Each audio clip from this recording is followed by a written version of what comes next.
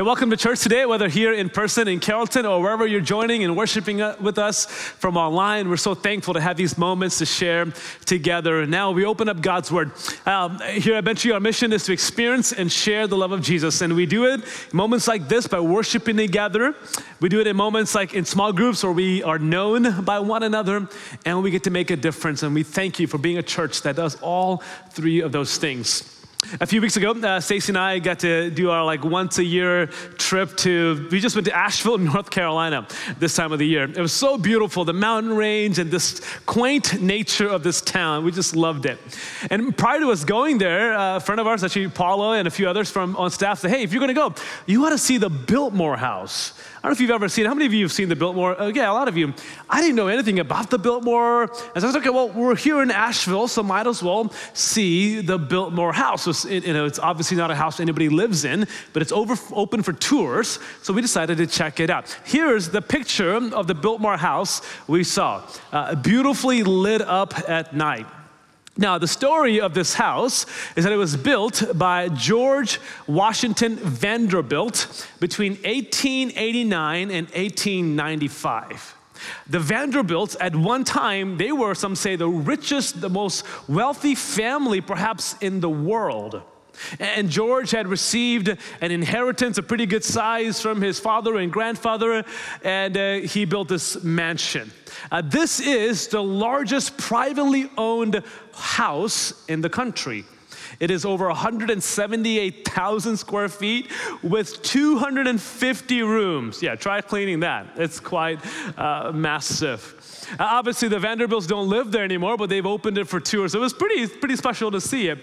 Now, as we went in there, you can take this 107-step spiraling staircase all the way to the fourth floor. And we got off the second floor, and it was beautiful. There was this long hallway you go down with portraits and fireplaces, and that's where a lot of the family members had their bedrooms. And one of the bedrooms was called Louis XV. Louis XV. It was this room right here. It was named after King Louis XV, the French king. It was probably the most grand guest suite or the family suite in the house.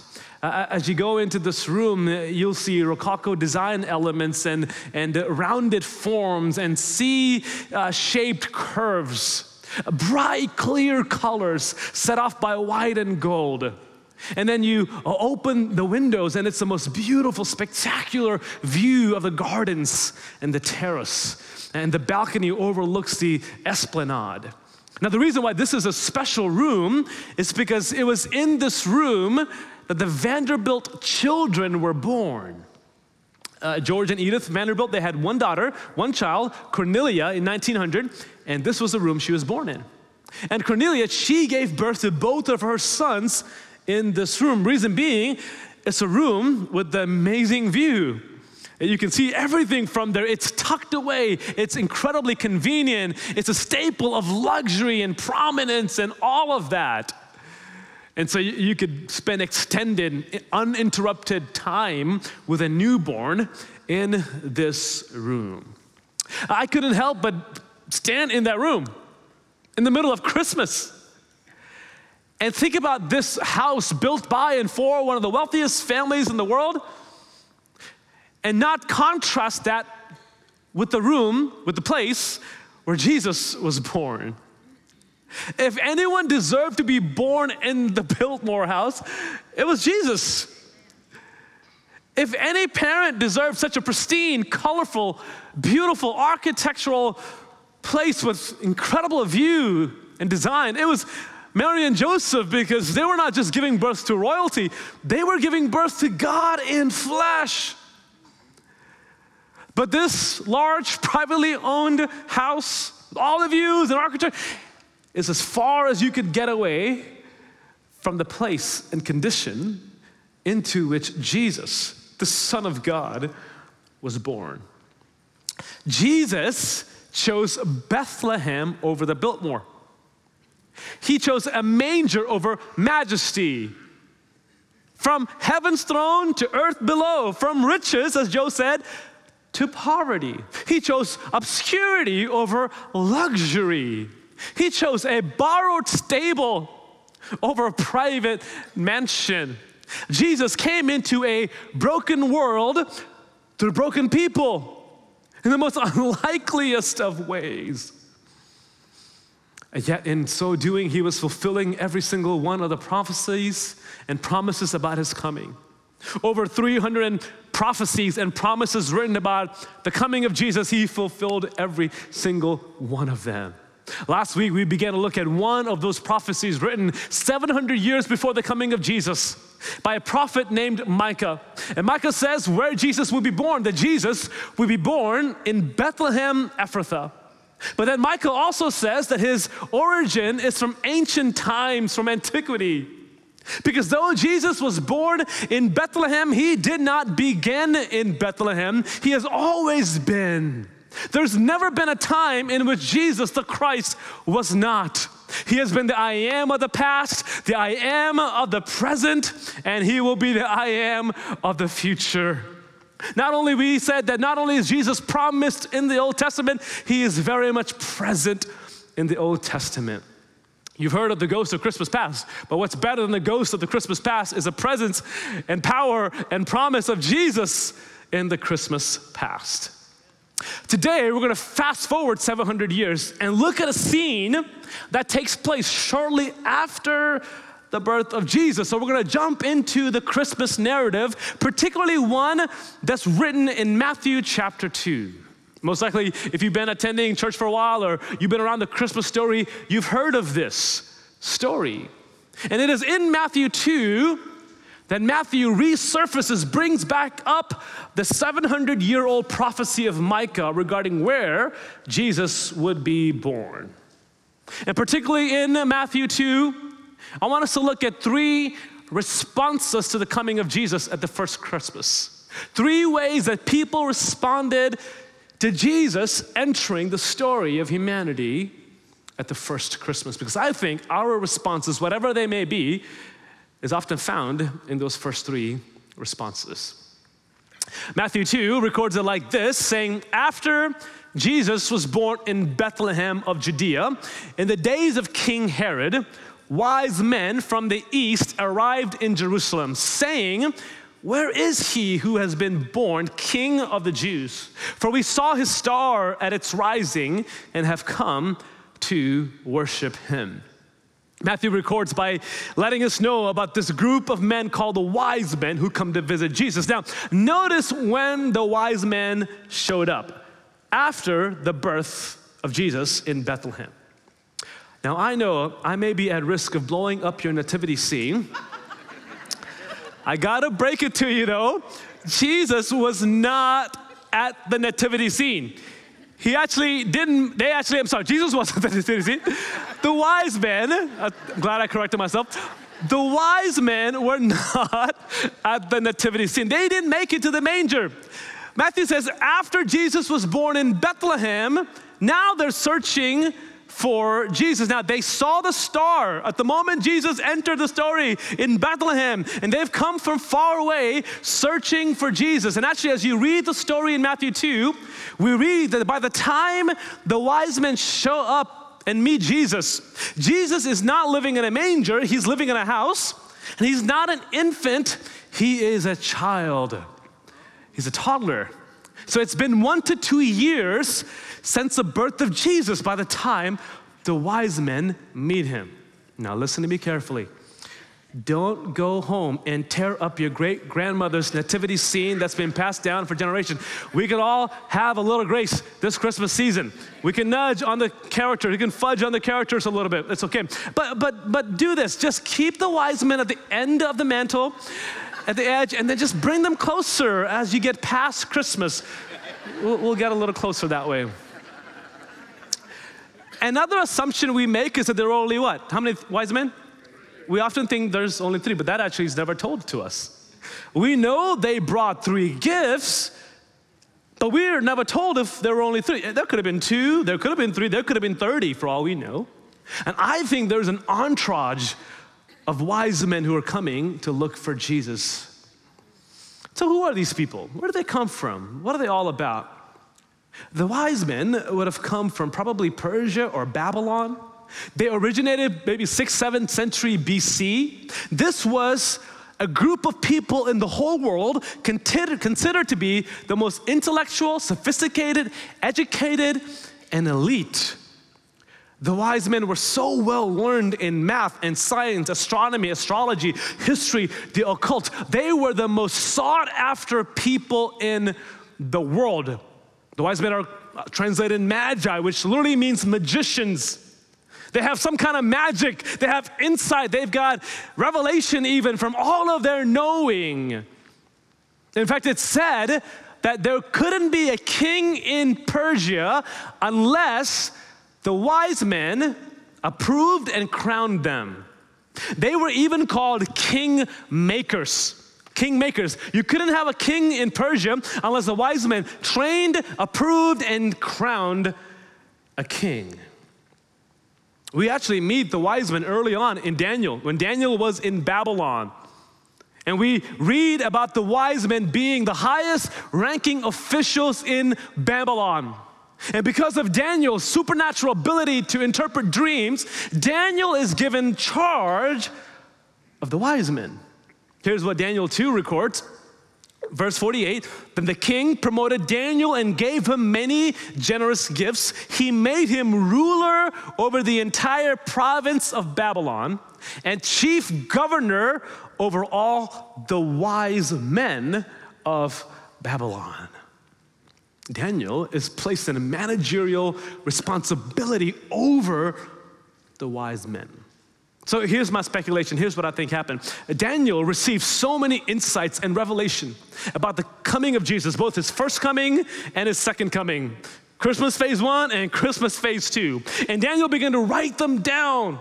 And if you want to read one of the most particular prophecies about the first coming of Jesus, particularly the year that Jesus would enter Jerusalem on Palm Sunday, you read Daniel 9, and it's so specific, and Jesus fulfills it. I'm imagining as Daniel is receiving insight and revelation from Almighty God, that he passed that on to the wise men he was in charge of, to those that he spent so much time with. Perhaps he even left behind a scroll for them to read. Even after Babylon and Persia came over and took over Babylon, the group of wise men were elevated to the role of priesthood. And we know that Jews stayed behind in Babylon, a lot of them. And I'm thinking perhaps the wise men were familiar with prophecies like in Numbers 24, where the Messiah is referred to as a star rising out of Jacob. So perhaps for hundreds of years, maybe 500 some years, this group of the wise men, generation after generation, these kingmakers are looking towards the time where they would meet the king. The ultimate king. They're looking for the star. They're looking for a sign. They're looking for the words of Daniel and other prophets to be fulfilled. And then one day they spot a star rising out of Jacob, coming from Jerusalem, around that vicinity. They spot a star and they realize that this is the moment. Somehow the Holy Spirit, based on what they saw, confirmed in their heart, gave them faith to believe this is a monumental birth you've been waiting for. And they go off on a journey. Most likely, if they're from Babylon, this is a 900-mile journey on foot. No Uber, no taxi, no flight. 900 miles on foot. Now, imagine how this conversation went at home. Honey, we've seen a star, and we gotta go. We don't know how long it'll take us to get there, but we know the general direction of where we're going. We don't really know where it is, but we know the general direction. We don't really know who we're looking for, but we know he's gonna be pretty amazing and special. We don't know when we'll back, how long we'll be gone, but we're gonna have to take the most expensive gifts we possess. As much as gold, frankincense, and myrrh that we can carry, and they go off on a journey of at least 1 to 2 years. Now, I told you earlier that they met Jesus as a toddler. Now, if these were wise women instead of wise men, they would have made it on time, I think. They would have made it to the nativity, would have been caring for Jesus. They would have brought more appropriate gifts like diapers and wipes and baby food, not gold, frankincense, and myrrh. That's why you don't send us guys to like Target to get a baby gift. We're gonna walk out of there with AirPods and a PlayStation. But eventually they see the star, they set out, the star has risen. They get around to Jerusalem because they know, okay, this birth of a child, he's the king of the Jews. So if anyone's gonna know about his whereabouts, it's gonna be the Jews. And there's a lot of Jews in Jerusalem. There are priests in Jerusalem. There are rabbis, more than you can count. Priests, religious leaders who had the scroll of Daniel and all the other prophets. So if anyone's gonna know specifically where this king of the Jews will be, it's gonna be those in Jerusalem.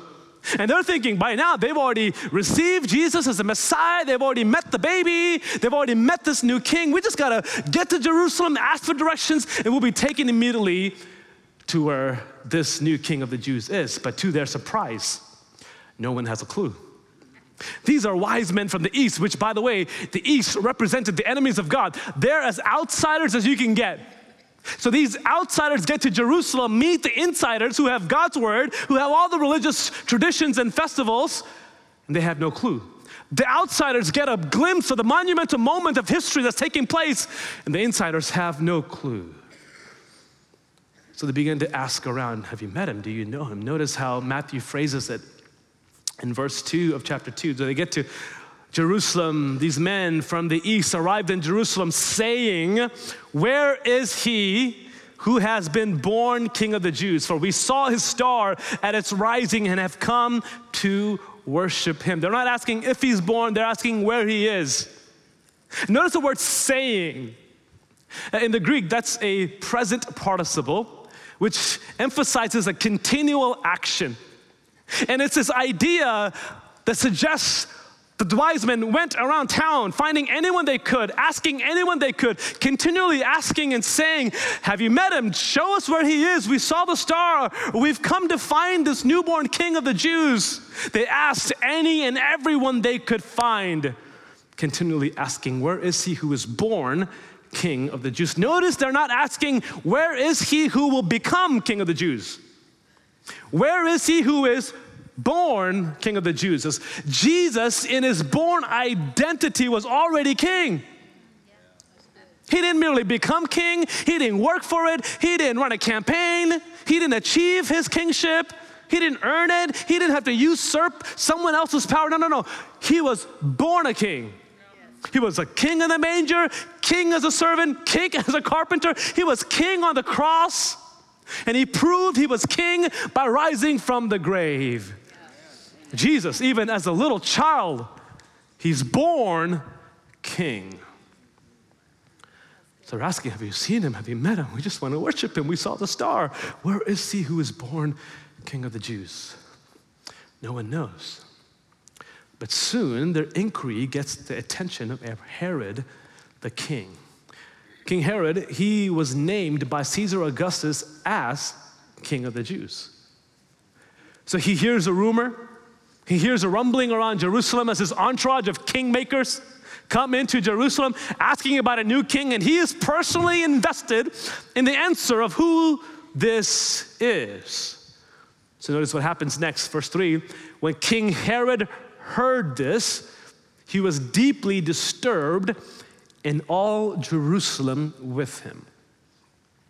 Now, I think early on when I would read this text, I kind of thought that as soon as the wise men made it to Jerusalem, they walked straight into Herod's palace and told Herod, hey, we've seen the new king, the king of the Jews, just tell us where he is.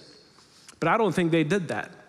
See, these wise men, they were wise. They knew better than to march into Herod's quarters and ask about the new king while he is the king. No. I don't think they at all went to Herod immediately. I think they went to everyone else they could. They went around town asking everyone else, where is this new king? And that's why it says Herod wasn't told, he heard. He heard indirectly the rumbling, the rumors around town. There are these wise men, there's an entourage from the east, there are these kingmakers asking about a new king. So Herod is disturbed, in fact, deeply disturbed. King Herod was actually called Herod the Great because he did some great things. He built entire cities. He reconstructed the temple that Jesus walked into. He built the Wailing Wall that still stands today. He was a powerful powerful man. But the only thing that matched his power was his insecurity and fear. Herod was constantly paranoid that somebody was out to get him. Somebody was out to overthrow him. In fact, he got ill one day, and he thought his wife and 2 sons did it. One of his wives. So what he did was he murdered his favorite wife and 2 sons. He thought they were out to get him. He was constantly insecure about the power he held. Caesar Augustus said about Herod, "I would rather be a pig in Herod's house than a son," because Herod was half Jewish, and they didn't kill pigs to eat them. He said, "I'd rather be a pig than a son because I'm more secure." Herod was an evil murderer. So now, as he hears rumblings in the city about a new king, he is threatened by the news of a new king. And what does he do? He holds on to control. He clenches his fists with power, and he's already committed that no one is going to overtake his throne. He holds on to his power. He has heard the news, where is this king? And he's now curious himself to find out. So what does he do? Next verse says, when King Herod heard this, he was deeply disturbed, and all Jerusalem with him. Now catch that, all of Jerusalem, not just Herod, but all of Jerusalem. And I think those in Jerusalem were disturbed because they know what happens when Herod is disturbed. They've seen the wake of dead bodies. They've seen the wake of destruction when Herod isn't happy, and they too now are disturbed because their king is not happy. And even besides that, at this time, Jerusalem was incredibly on the edge. They were being overruled by a foreign governor, a foreign ruler, a foreign nation. They have a radical king as their king. And there are these Jewish uprisings that are happening all around Jerusalem, making the city unstable, bringing more attention to Jerusalem from the Roman Empire. And as a result, they know that Rome is going to be more heavy-handed than ever before. And now come these wise men from the east declaring there's a new king. Oh yeah, they're really disturbed, all right? They're really on the edge, wondering what is about to go down. Herod is disturbed, all of Jerusalem with him. So what does Herod do? So he assembled all the chief priests, not just some, but all the chief priests and scribes of the people, and asked them where the Messiah would be born. In Bethlehem of Judea, they told him, because this was written by the prophet. And here is the verse we read last week, 700 years before this moment, where Micah records in chapter 5, verse 2, "And you, Bethlehem, in the land of Judah," which means Ephrathah, "are by no means least among the rulers of Judah, because out of you will come a ruler who will shepherd my people Israel." Next week, we're going to look at Jesus being a ruler and a shepherd. But here in this moment, Herod gets news. There's a new king in town. There's a new king that's been born. So he gathers all the chief priests and the scribes. The chief priests and the scribes were the religious leaders of their day. They're the ones who spent their whole adult life studying the scriptures, memorizing the scriptures, teaching the scriptures. They have been poring over the Torah, the Old Testament, prophets and writings their whole life. There would be the senior pastors and the staff of their day. So Herod knows if there was a new king of the Jews that's born, if anyone's going to know the answer to where he's born, it's going to be the chief priests and the scribes. So he invites them all and he asks them the question, "Tell me, is there any prophecy that speaks to a new king being born?" And they said, "Oh yeah, there's a lot." They didn't have to look at the concordance or Google search. They had already memorized all of this, and they just regurgitated, "Oh yeah, Micah 5:2. He's going to be born in Bethlehem, the smallest of the towns in Judah, because out of Bethlehem would come a ruler and shepherd of Israel." Now Herod knows the location. So what does he do next? Verse 7, "Then Herod secretly summoned the wise men." I think this is the first meeting of Herod and the wise men. He's heard the rumblings, got the rumors. He's met with the chief priests. He knows that this new king is born in Bethlehem, so now he secretly brings all the wise men together. And he asked them the exact time the star appeared. The wise men want to know where this child is born. Herod wants to know when he's born. He's already devising an evil plan to get rid of Jesus. So he's asking about the time he appeared. He sent them to Bethlehem, so he gives the piece of information they need in exchange for what he needs. He sent them to Bethlehem and he said, now, I'm not gonna do this, but if you can, hear the next line in the voice of the Godfather. It'll really make this text come alive for you, okay? Hear this in that voice. Go and search carefully for the child. And when you find him, report back to me so that I too can go and worship him. Yeah, that's right. It's an offer he can't refuse, right? Yeah, there you go. Go and search for this child and bring him back to me, or tell me where he is so that I can worship him as well. After hearing the king, they went on their way, and there it was, the star they had seen at its rising. They saw it again. They spotted it again. It had led them until it came and stopped above the place where the child was. When they saw the star, they were overwhelmed with joy.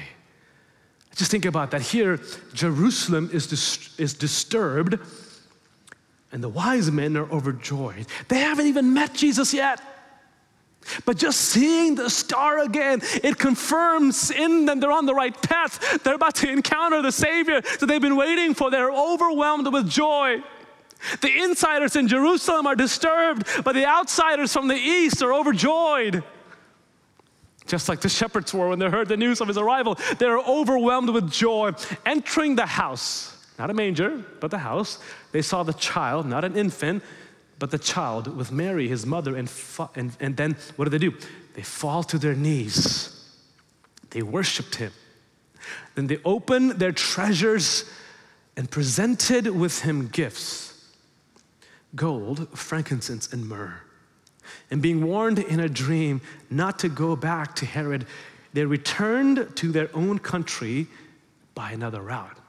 From another country, that's a long ways away. They go back perhaps 900 miles after seeing Jesus. What a moment. These wise men have been reading the scrolls, perhaps from Daniel. They've been hearing this astronomy. They've been hearing the prophecies. They're looking for the sun. They spot the star. They leave home carrying precious gifts. And now 1 to 2 years later, after going to Jerusalem, being directed to go to Bethlehem, they see the star again. They get to the house where Mary and Joseph with this child named Jesus is. And they lay eyes on the one that they've been waiting for, the one they left home for, the one that they brought gifts for. And they see this child, and what is their one and only response is to fall on their knees and worship. They fall to their knees and they present the best of the best they have. These precious, expensive gifts. Gold, myrrh, frankincense. Perhaps gifts that resemble the nature of this child, his royalty, his sacrifice. They give it all to him. Gifts that were so expensive and precious. But they meet the child and they give it to him. They don't see Jesus saying parables. They're not seeing Jesus do a miracle. They're not seeing Jesus on a cross. They're not even seeing Jesus risen. They see him as a child and are already convinced he is worthy of everything we've got. He's worthy of it all. So they fall to their knees and worship the Christ. I'm going to close today with just comparing and contrasting 3 responses from 3 groups of people to the first Christmas. I wonder which of these are our responses to Jesus. The first is Herod. And Herod's pretty obvious. Herod responds with personal fear. The wise men respond with faith, but Herod responds with fear. Herod is afraid that his power is going to be loosened, his control will be lessened, so he embraces faith. The wise men are seeking a savior, while Herod is trying to be the savior, because you can't look for a savior and try to be the savior at the same time. The wise men see in Jesus the Messiah, the Savior, But Herod sees a rival. Herod is so consumed with himself, his power, his dominion, his kingdom that he misses the king. The wise men are in search of truth while Herod is suppressing truth. The wise men are seeking to worship while Herod is seeking to destroy. All because he saw Jesus and the way of Jesus to be a threat to his way, his empire, his agenda. And as you read the following verses, Herod will murder little boys under the age of 2. Because anytime any person is driven by fear, the need to control, the need to possess, it always leads to some form of destruction. People lying in the wake of your obsession, our obsession of our own kingdoms. Now, I know you're thinking, well, I'm glad I'm not as bad as Herod, and I hope you're not. I think you're probably right. You're not as bad as Herod. But isn't there some parts of us, maybe in a season, maybe on a day, maybe for a while, where we are far more interested in our own kingdom than the kingdom of Jesus? In fact, I would even venture to say that there's a little Herod in all of us. A little Herod that clings to power and control when we're uncomfortable. Perhaps we see God doing something new and we're thinking, no, surely it can't be that. So we're gripping our fists tighter. Little Herod in us that may refuse the way of Jesus because we would rather have it our way, holding on to power and control. Perhaps as you're making goals for 2023, are the goals and the resolutions you're writing up, are they about your kingdom or King Jesus? Is it about laying our life down for the cause of Jesus, for the glory of Jesus, seeking Him, pursuing Him, wanting nothing but Him? Or is it about promoting self, promoting our way, wanting to make us look good, promoting our wealth and our power and our influence? Or is it about looking to Jesus and His kingdom? Jesus would say like this in Matthew 6, seek first the kingdom of God and His righteousness, and all these things will be provided for you. Herod is marked by personal fear because he sees Jesus to be a rival. There's a second group of people. You have King Herod, marked by personal fear, but then you have these religious leaders, the scribes and the chief priests, all of them. And while Herod is marked by personal fear, the religious leaders are marked by personal expectations. They had their own expectation of how the Messiah would come, when He would come, how He would enter the scene of human history. And what they're hearing about in Jesus doesn't line up. So because they had their own expectations, they still missed Jesus. I mean, if anyone would have known the coming of Jesus, where to look for Him, what to anticipate, it would have been the chief priests. It would have been the scribes who have spent their whole day, perhaps their whole life, reading the scriptures, studying the scriptures, interpreting the scriptures, teaching the scriptures, and still they missed Jesus. In fact, Jesus would say about them later on in John chapter 5, an indictment on the religious leaders. In verse 39, you pore over the scriptures because you think you have eternal life in them. And yet they testify about me, but you are not willing to come to me so that you may have life. These religious leaders have pored over the scriptures. They have studied and memorized and interpreted all of the scriptures, and still they missed the subject of the scriptures they were studying. They missed the whole point. Perhaps they were so captured in their own theology, they missed God. Because it's possible to know about God and still miss Him when He shows up. It's possible to have great knowledge and insight and be able to translate Hebrew and Greek and parse all the verbs and still miss when God is on the move. They had their own expectation of what Jesus should be and who He should be, how He should come, and they missed Jesus. You can know all the scriptures, and I hope you do. I hope you learn the scriptures. I hope you love the scriptures. But if the scriptures don't daily lead you to Jesus, you're missing out on life. Jesus says to them, you have pored over the scriptures, but you're still unwilling to come to me. Therefore, you don't have life. It's all about Jesus. These chief priests and scribes, Jesus for them came too late, came in not a way they expected. It's like your prayers not being answered in the way that you had hoped. Perhaps it took too long and Jesus didn't meet their expectations, so they missed him. Now, there's something else mind-boggling about the chief priests and the scribes. It's one thing to say we missed it, but they're actually confronted right in the face with the coming of Jesus. King Herod calls them. Says, hey, these kingmakers, these wise men are here. Tell me more about this. And the chief priests and scribes, they know the word. They tell Herod the news of Jesus' birth in Bethlehem. And yet, they don't go themselves. Like none of them, not even one. All the scribes, all the chief priests gather, but not one of them leave Jerusalem in search of Jesus. I mean, wouldn't you think that there would be at least some curiosity for these religious leaders to at least find out if it's true? But they don't go. Hey, look at this map here. Look how close Jerusalem and Bethlehem are. They're just a hop and a skip over. Jerusalem and Bethlehem are right next to each other. It's less than 5 miles. Less than 5 miles. And yet none of the chief priests, none of the scribes travel the 5 miles to go see if it's true. They could have went to Bethlehem, found a baby, because there's not a whole lot of babies being born in Bethlehem, not a whole lot of toddlers. If not, they could have caught a ride with the wise men. They're following a star. They could have pursued truth. But I wonder why they didn't. Maybe they were avoidant. Maybe they were afraid of what they would actually find.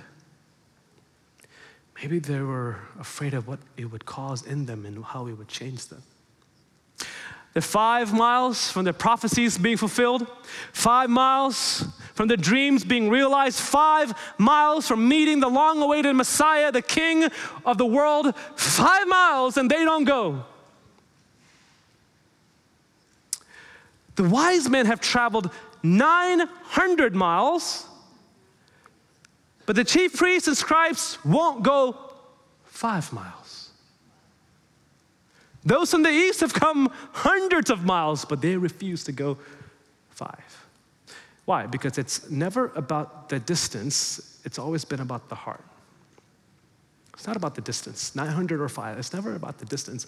It's always been about the heart. Maybe you're here today feeling so distant, saying, I've never had a religious pedigree in my family, never had a Christian in our family, I don't know God's word, maybe I don't have a moral compass, I don't know the songs, it's been a while since my last prayer. None of that matters. No distance can keep you from Jesus, 5 or 900s. All that matters is the condition of your heart. Does your heart want him? Do you long for him? And if your heart wants him, nothing can keep you from him. So today, maybe you are 5 minutes from encountering life in Jesus. Maybe 5 seconds from beginning eternity with Christ. Would you travel the 5 miles? Would you let your heart be released to following Jesus wherever he may lead you? Maybe you've got all these expectations that Jesus didn't meet and that has kept you from him.